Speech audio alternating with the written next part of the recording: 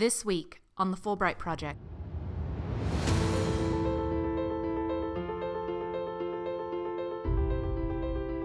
We cannot understand all the things that are at work in this present moment, and that's the job of the historian. And if we leave it up to showing up in a college classroom, then we're going to miss a lot of people.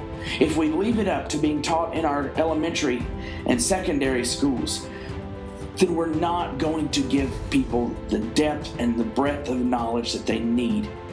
We absolutely have to meet people where they are and engage with the public. And as long as we stay isolated high up in our ivory towers, then we aren't actually doing what we say we want to do. Power is orchestrated in society, and so if I'm going to spend my life afraid that people are going to think I'm biased against the powers that be, you know what? I am. No, I'll just admit that right now. That's the way it is. That's the way I view history now.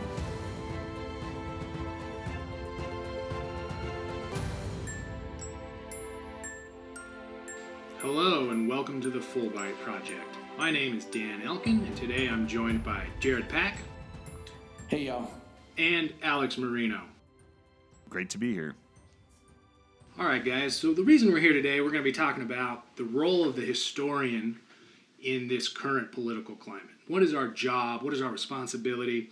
Recently, Donald Trump had an interview in which he said, why was there the Civil War, and kind of opined that perhaps Andrew Jackson would have stopped it. And of course, this got historians pretty worked up. And so there was an article that came out in the New Republic by Graham Weiss entitled, "Trump's Ignorance is Radicalizing U.S. Historians." And so I wanted to kind of talk today about, is that true? To what extent is that true? And what is the job of a historian in these moments? Because I think there's a lot of different perspectives within the field on how exactly do you approach this. And so I wanted to start off just kind of reading off the opening of the article because I think that it'll kind of set the stage for us. So Graham Weiss begins, "Amy Greenberg didn't want to weigh in on Donald Trump.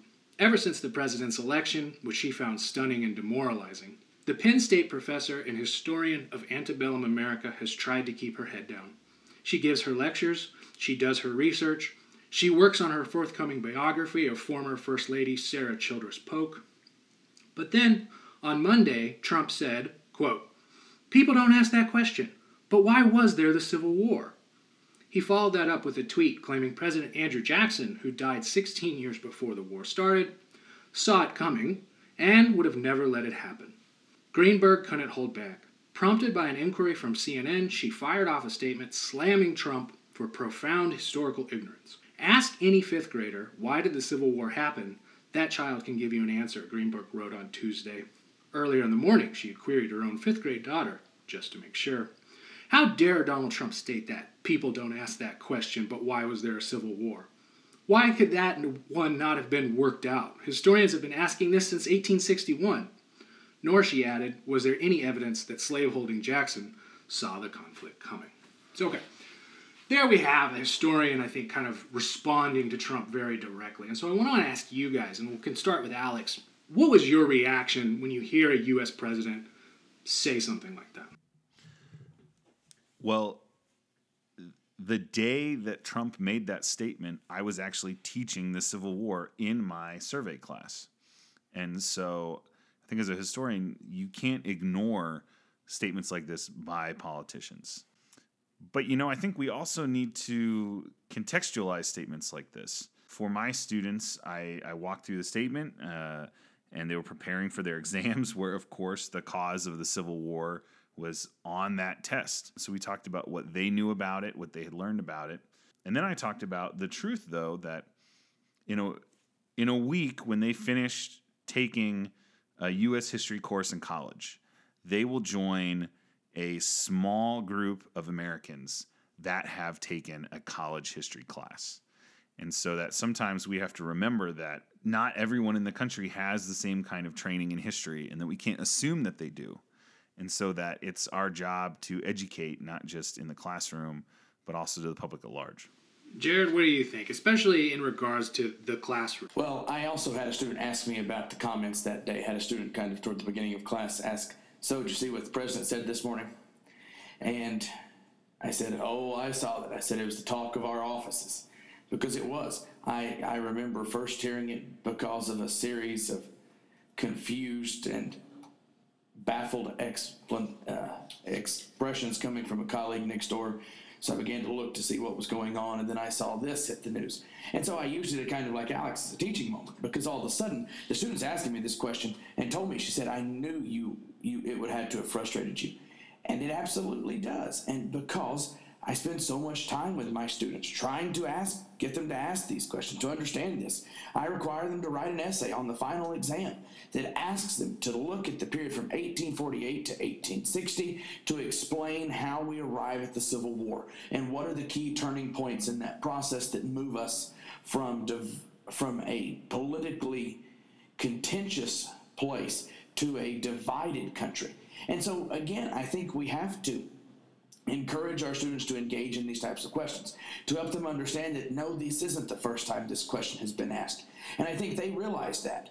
It made me feel good that my students understood coming into it the historical inaccuracies of such a statement and knew already that it wasn't grounded in fact, at least not in actual fact, and that it wasn't a new and unique question that wasn't being asked.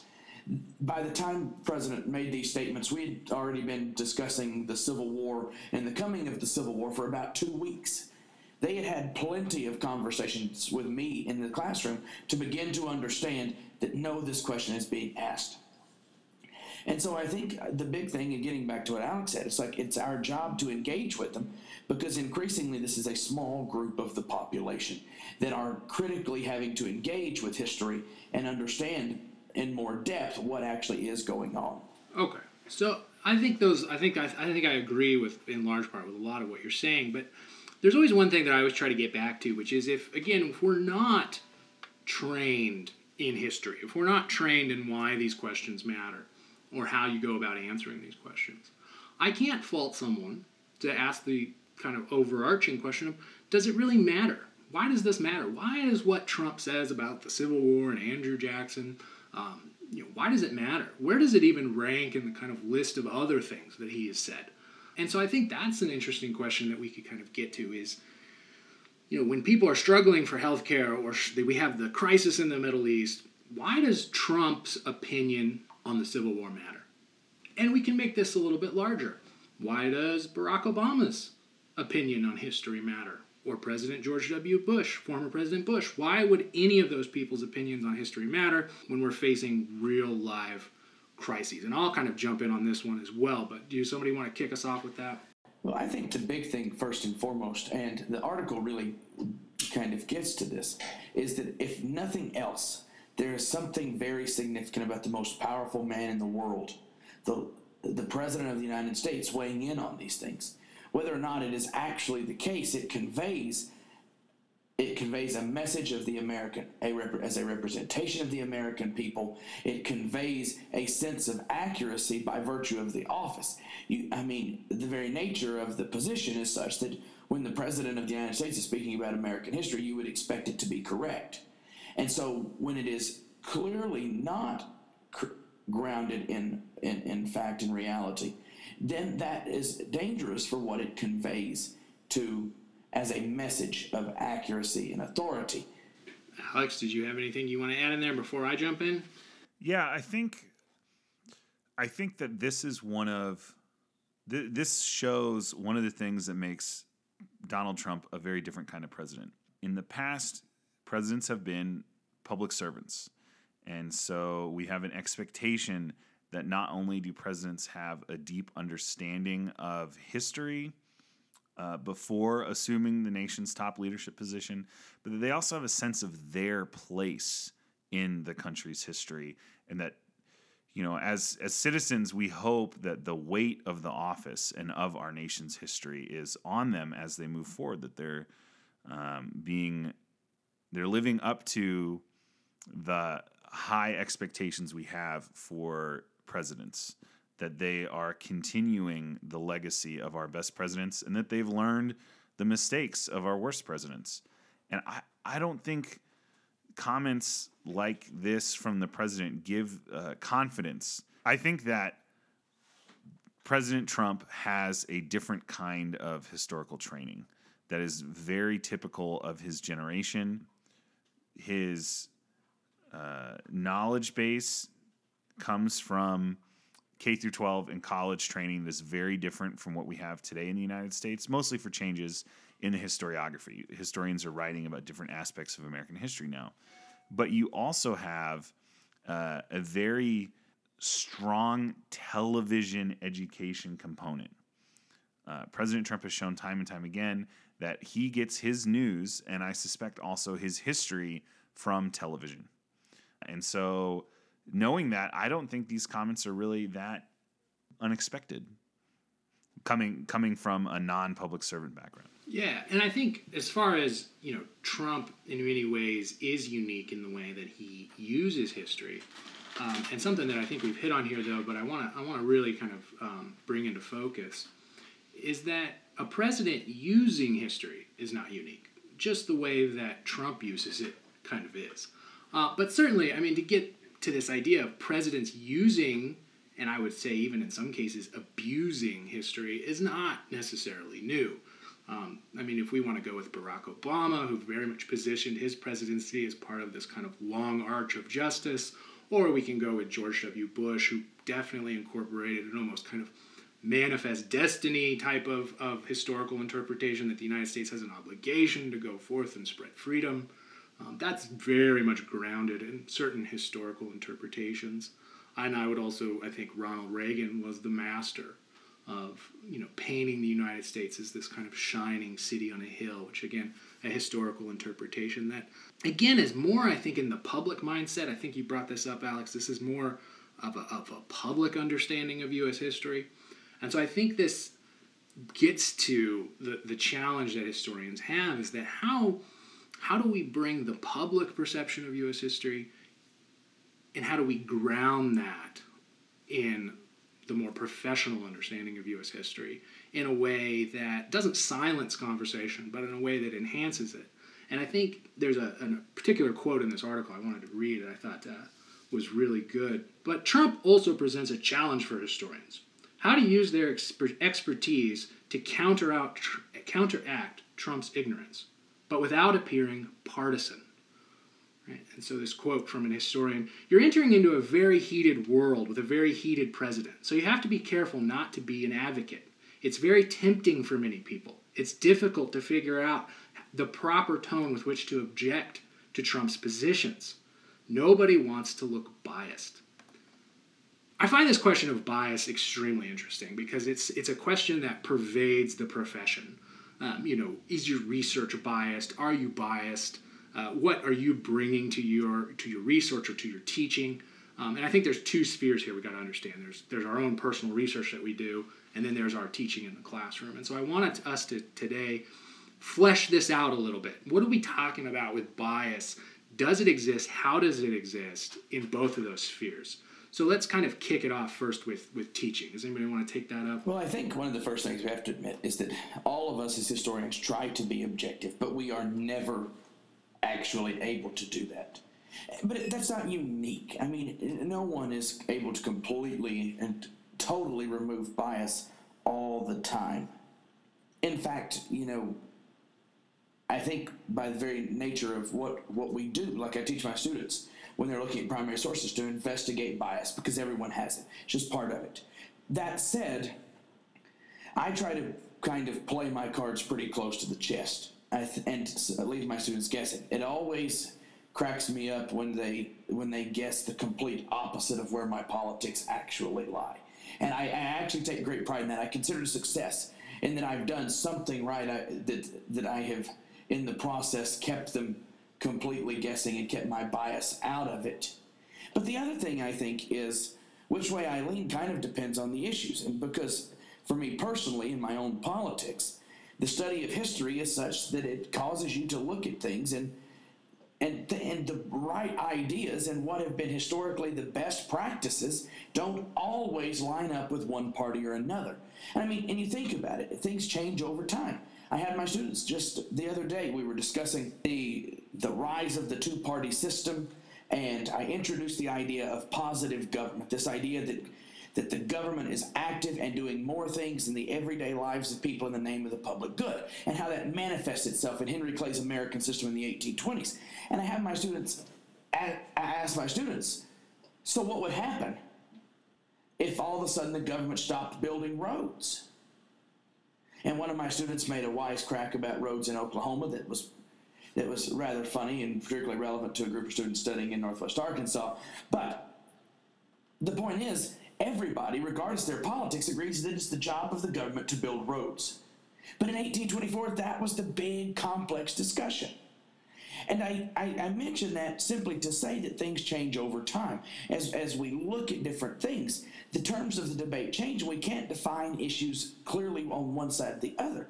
And as historians, as we're talking about these things in the classroom, it's my job to help students see that there are valuable ideas coming from both sides, to challenge them in their own political views, to not necessarily push mine upon them, but to help them see that just because they think one way or another, or they believe in one system, one ideology, as opposed to the other, that there's value to be shared in all of it, and that we need to be engaging with these things rather than simply closing our minds to them. And to me, that's the biggest thing that we can do, and where our own bias comes through is helping students see past the closed, rigid dichotomy that says my views are right and another have to be wrong. Yeah, I mean, to speak for myself, and then we can go over to Alex, but I would kind of agree with this in that, it's always interesting in the classroom. Typically, my students cannot predict my politics. And I think in a way it's because, if I'm being honest, they're not equipped to predict my politics. They have an understanding and a narrative that most Americans have of this kind of left-right dichotomy, as you mentioned, or this liberal-conservative dichotomy. And of course, my politics don't fit into that narrative. And as we go on more podcast episodes, I'm sure you'll figure this out. But it doesn't fit neatly into these narratives. And so my class is spent looking at, where does power originate from? How is it being used in society? How does that feed into race, class, and gender distinctions? And in that way, I am an equal opportunity criticizer of the traditional narrative. One of the things that I always want my students to come out of my class with is, this idea that, I always use this saying, it's kind of funny, it makes them laugh, but, I say we're in this narrative, right, where one political party wants to, drown puppies and the other one wants to drown kittens, and we kind of have to choose. And I think that's just a false narrative. It's fake. It doesn't really get to the actual problems of society. It's just a way to kind of organize people into these kind of groups that they're their political party. And so I try to tell my students to kind of try and break that down and actually think about policy and where it originates and why it originates. And so, it's always interesting because everybody gets put through the ringer in my history class. My students never know what my politics are, They're like, is he left? Is he right? I really don't know. But I hope by the time they get out of that classroom that they're rethinking what politics are in a different way, because I think a lot of what we face in society today is this dichotomy, as Jared mentioned. And it's really, I think, the historian's job to try and break that down or complicate it or reorient it. I don't know, but something like that. Alex? So I am a historian of American foreign relations, and there's a belief amongst foreign policy professionals, those in the foreign service, that truly diplomacy is, or at least should be, nonpartisan, and that conducting relations with other countries is based on long-standing terms of those relationships and about meeting the actual needs of each country, and that shouldn't be inherently political. I think sometimes I teach directly to that appeal. Henry Kissinger served both Democrats and Republicans before he became so intimately connected to the Nixon White House and to the Republican Party that that's all we can ever imagine. And certainly Democrats, even after his tenure as National Security Advisor and Secretary of State, Democrats have agreed with Kissinger on a number of things. That's not to say that foreign relations don't become political, that we can't disagree on how to conduct foreign policy. But it's my job in the classroom to lay out what has been effective, what has not been effective, and to teach students to start thinking about foreign relations in a way where they can be critical, because it's something that most Americans simply don't engage in.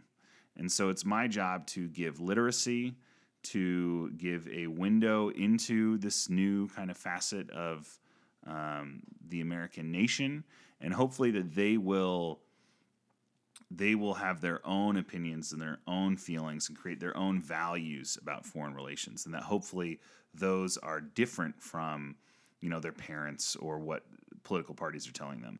And you can't avoid your own biases altogether, but I think trying to play history as what worked and what didn't is the easiest way to appear unbiased, I would say, with students, while still helping them engage and still helping them assess, well, but do the ends justify the means? If something is successful, if it works, is it still worth it? And I think those are things that students, and I think all Americans, are equipped to make those kind of decisions. And so if we put them in a situation where they can use their own moral compass to evaluate policies, I think most people will do it. I think what's interesting is this theme that's running, I think, through what all three of us said, this idea of neutrality, this idea of being unbiased. And I think it's important to kind of create that in the classroom, because I think in a classroom, if you come in with this obvious agenda, not only are there some moral questions with that, but I also think it's just a terrible way to teach. It just puts them on their heels and just creates an environment that doesn't really work for teaching and engaging in critical thinking. But away from the classroom to the second aspect of this, which is... Dan, before we move on, one more thing I would kind of like to add here, and is that one thing I generally end up doing toward the end of the semester is at some point, most semesters, I generally do reveal my own political bias as part of our discussion in class, and I'm just really explicit with it. I'll ask them to kind of, well, all right, so y'all have heard me talk all semester. What do you think my politics are? And then eventually I tell them, and I generally do that as a way to kind of help them understand that it's okay to not toe the line completely. Mm-hmm. I think it's helpful for them to understand that while I may be critical of things that are part of my general party's platform, that's okay, that you don't have to fit this mold. I think it's good for them to sometimes hear that I say these things not as someone who's trying to bash them, but as someone who is part of these, who's part of this group, who's part of this general political ideology, but who is able to critically think about some things and engage with them in ways that leads me to disagree or to acknowledge inherent contradictions. And it's not to say that those are bad, but just to acknowledge their existence. And so I found that at a certain point, the most effective way I can teach and reach students is to just be upfront with them. Now, I don't do that day one. We've got to build a rapport before I get there. But I think at some points I have found it to be a helpful thing. Yeah, absolutely. And I think that is a good lead-in to where I'm getting with this idea of neutrality and trying to achieve it. I think in the classroom, again, I think you lay it out perfectly, a way that you can go about doing that that I think is just important for cultivating the correct kind of teaching environment. But to pivot a little bit to this idea of, okay, when Trump says something that we know is, factually wrong, or at least the way he's using it is just incorrect, how do we address that? Is it our job as historians to address that? Is it our job to go into the public sphere and have this conversation? And I think this is, and we'll get into it, I'll bring you guys in on this, but just to give a spiel on this real quick, I think this is exactly where the profession has to have a very frank discussion with itself, because we're in this moment where the humanities in general, history specifically, it's always being questioned, what is its relevancy? Why does it matter? Why do business majors need to take a history class? It doesn't matter. It doesn't affect them. It doesn't increase their pay. It doesn't give them a job skill that they can use, right? And so you've seen talks about cutting funding to humanities, cutting funding to history, cutting incentives for students to take history classes or humanities classes. And I think in some ways, I think we do this to ourselves a little bit as historians, in that we don't go out and have frank public discussions. To the extent that we are in the public sphere, we tend not to try and engage with what's ever going on at the moment. If it's Trump saying something, there's many historians in our field, and I respect them. I respect their position. There's many historians in our field that say, it's not our job to comment on this. It's not our job to correct President Trump's history. That's not our position. Our position is to do our own research and build knowledge within the academy. And I think we need to have the discussion of, okay, in a moment when we're facing this kind of challenge to our relevancy, perhaps this is the moment to show why, right? If we see Trump as a unique moment in our history, and perhaps he's not, but what is the role of the historian then? Is it simply to do our own research in our own kind of silos in the academy, or is it to go out and start having these public discussions? And I think that's very interesting to have. Do you guys have an opinion on this? Well, I think part of the hesitancy to move into a public discussion about it is inevitably what the public demands, what the public wants to know is what's coming next. And that's the one thing that as historians we can't provide. And we know all too well how often people are wrong. In the end, what our credibility rests on is how well we're able to conjure up or represent the past and to instill a sense that what we are teaching is truth, what we're writing about is truth. Now, we can have a discussion about objective truth, but I think there's a real fear that we hurt our credibility in doing that. Now, there's still that saying that people like to say all the time. They like to tell historians this all the time. Oh, this must be so neat because you can see how history is repeating itself. It's this phrase that I have a hard time even remembering. History repeats itself, because as a historian, I absolutely don't agree with that. The history gives me no ability to tell anyone what's going to happen next. Now, do I have certain skills and certain training and a certain amount of knowledge about foreign relations where I could make not just meaningful comments, but provide context to those that are interested? Absolutely. And I think that's a role where every historian needs to, as they are comfortable, provide context to the public, not just to their students, not just the people reading their books, to make people more informed so they can have more informed decisions. And I don't think the role necessarily is to jump on to CNN or Fox News or MSNBC and be a talking head on a panel, because in the end, that is a form of entertainment more than it is a way to be educated. But can we get out there with podcasts? Should we be writing letters to the editor? Should we be engaging more in blogs on web pages, in writing articles for the public? I think that's absolutely right, Alex. At the end of the day, if we keep our knowledge contained to ourselves, what good are we to society?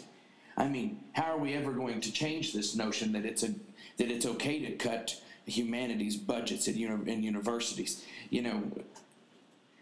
Historians, we tend to be a pretty insulated group. We write our books that we know the only people who are going to read are other academics. We go to conferences that are only attended by other academics. We write articles that are published in journals that are being read by even more specialized academics. We tend to be a very large group, and the only time we engage with the public is when we step into the classroom. And I think we do a disservice there. We certainly need to teach our students. But as Alex said, there's a very big value in helping people understand the context.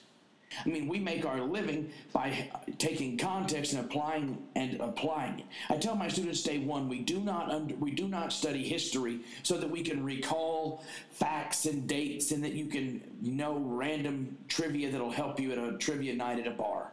That's not why we study history. We study the past to better understand the present, to understand how we have arrived at this moment we are in. And we cannot understand the present moment until we understand where we have been and where we have come from. And that's so important for all of us. That's why in universities across the country, American history courses are required of all undergraduates. It's not because they have this desperate desire to employ history professors. Because all historians have seen the numbers on the job market. We know there's no big desire to give us jobs. It's because people fundamentally understand that there needs to be a knowledge of our past to understand our present. And that's so important. And when we stop understanding the past, we cannot understand the present. We cannot understand all the things that are at work in this present moment. And that's the job of the historian. And if we leave it up to showing up in a college classroom, then we're going to miss a lot of people. If we leave it up to being taught in our elementary and secondary schools, then we're not going to give people the depth and the breadth of knowledge that they need. We absolutely have to meet people where they are and engage with the public. And as long as we stay isolated high up in our ivory towers, then we aren't actually doing what we say we want to do. If our real objective is to help people better understand the past so that they understand the present. Absolutely. I could not agree more. Obviously, our listeners cannot see this, but I was shaking my head very vigorously, especially to what Jared was saying about the idea that historians are such an insular group. Really, the point of this podcast, the reason that Jared, Alex, myself, Michael Powers, who will be joining us in future episodes, one of the reasons we've put this together is to kind of hope that we can put the voice of historians out there, even if it's just ours in a very small way, but hopefully this will grow into something bigger. But as Jared, I think, put it perfectly, to meet people where they are. I mean, I think that's just the key. I mean, you have to kind of go and where are these conversations happening? You know, where are people discussing history? Go there, right, and have something to say about it and bring something in conversation that you can hopefully enhance it, since that's our skill set. And I think that's so important. And I'll leave you with this, is that I think a reason a lot of historians don't engage and they stay in the ivory tower, so to speak, is there's the fear of, well, they don't want to get political. But I'll leave you with this. My opinion on that is that everything is political. I mean, choosing not to engage is a political decision. And so I'm not someone who kind of buys into this idea of trying to avoid politics in some kind of weird way. Again, you'll get this more and more from me, but the way I see things is that power is orchestrated in society. And so if I'm going to spend my life afraid that people are going to think I'm biased against the powers that be, you know what? I am. I'll just admit that right now. That's the way it is. That's the way I view history. Now, you know, Jared, Alex might have different opinions on that, and we're going to get into that more on this podcast on exactly those kinds of questions. And hopefully we'll get to hear a lot from you on our Facebook page as well as Twitter, at Fulbright Project. And we really wanted you to join into this conversation. We don't just want us to be us on the talking head model. That's not our goal here. So I will leave you with this. I'll leave you with one final quote from this article that I think sums this up, what Alex, Jared, and myself were trying to say. Some historians fear that given how partisanship increasingly dictates what Americans believe, many Americans will believe Trump's alternative history. Before you know it, we may have a new term, history deniers, said Yale University historian David Blight. Avoiding such a future, quote, may mean more of us have to become public spokespeople about history than we were in the past. When the most powerful man in the world speaks historical nonsense, we have to speak out and say so. Thank you for joining us.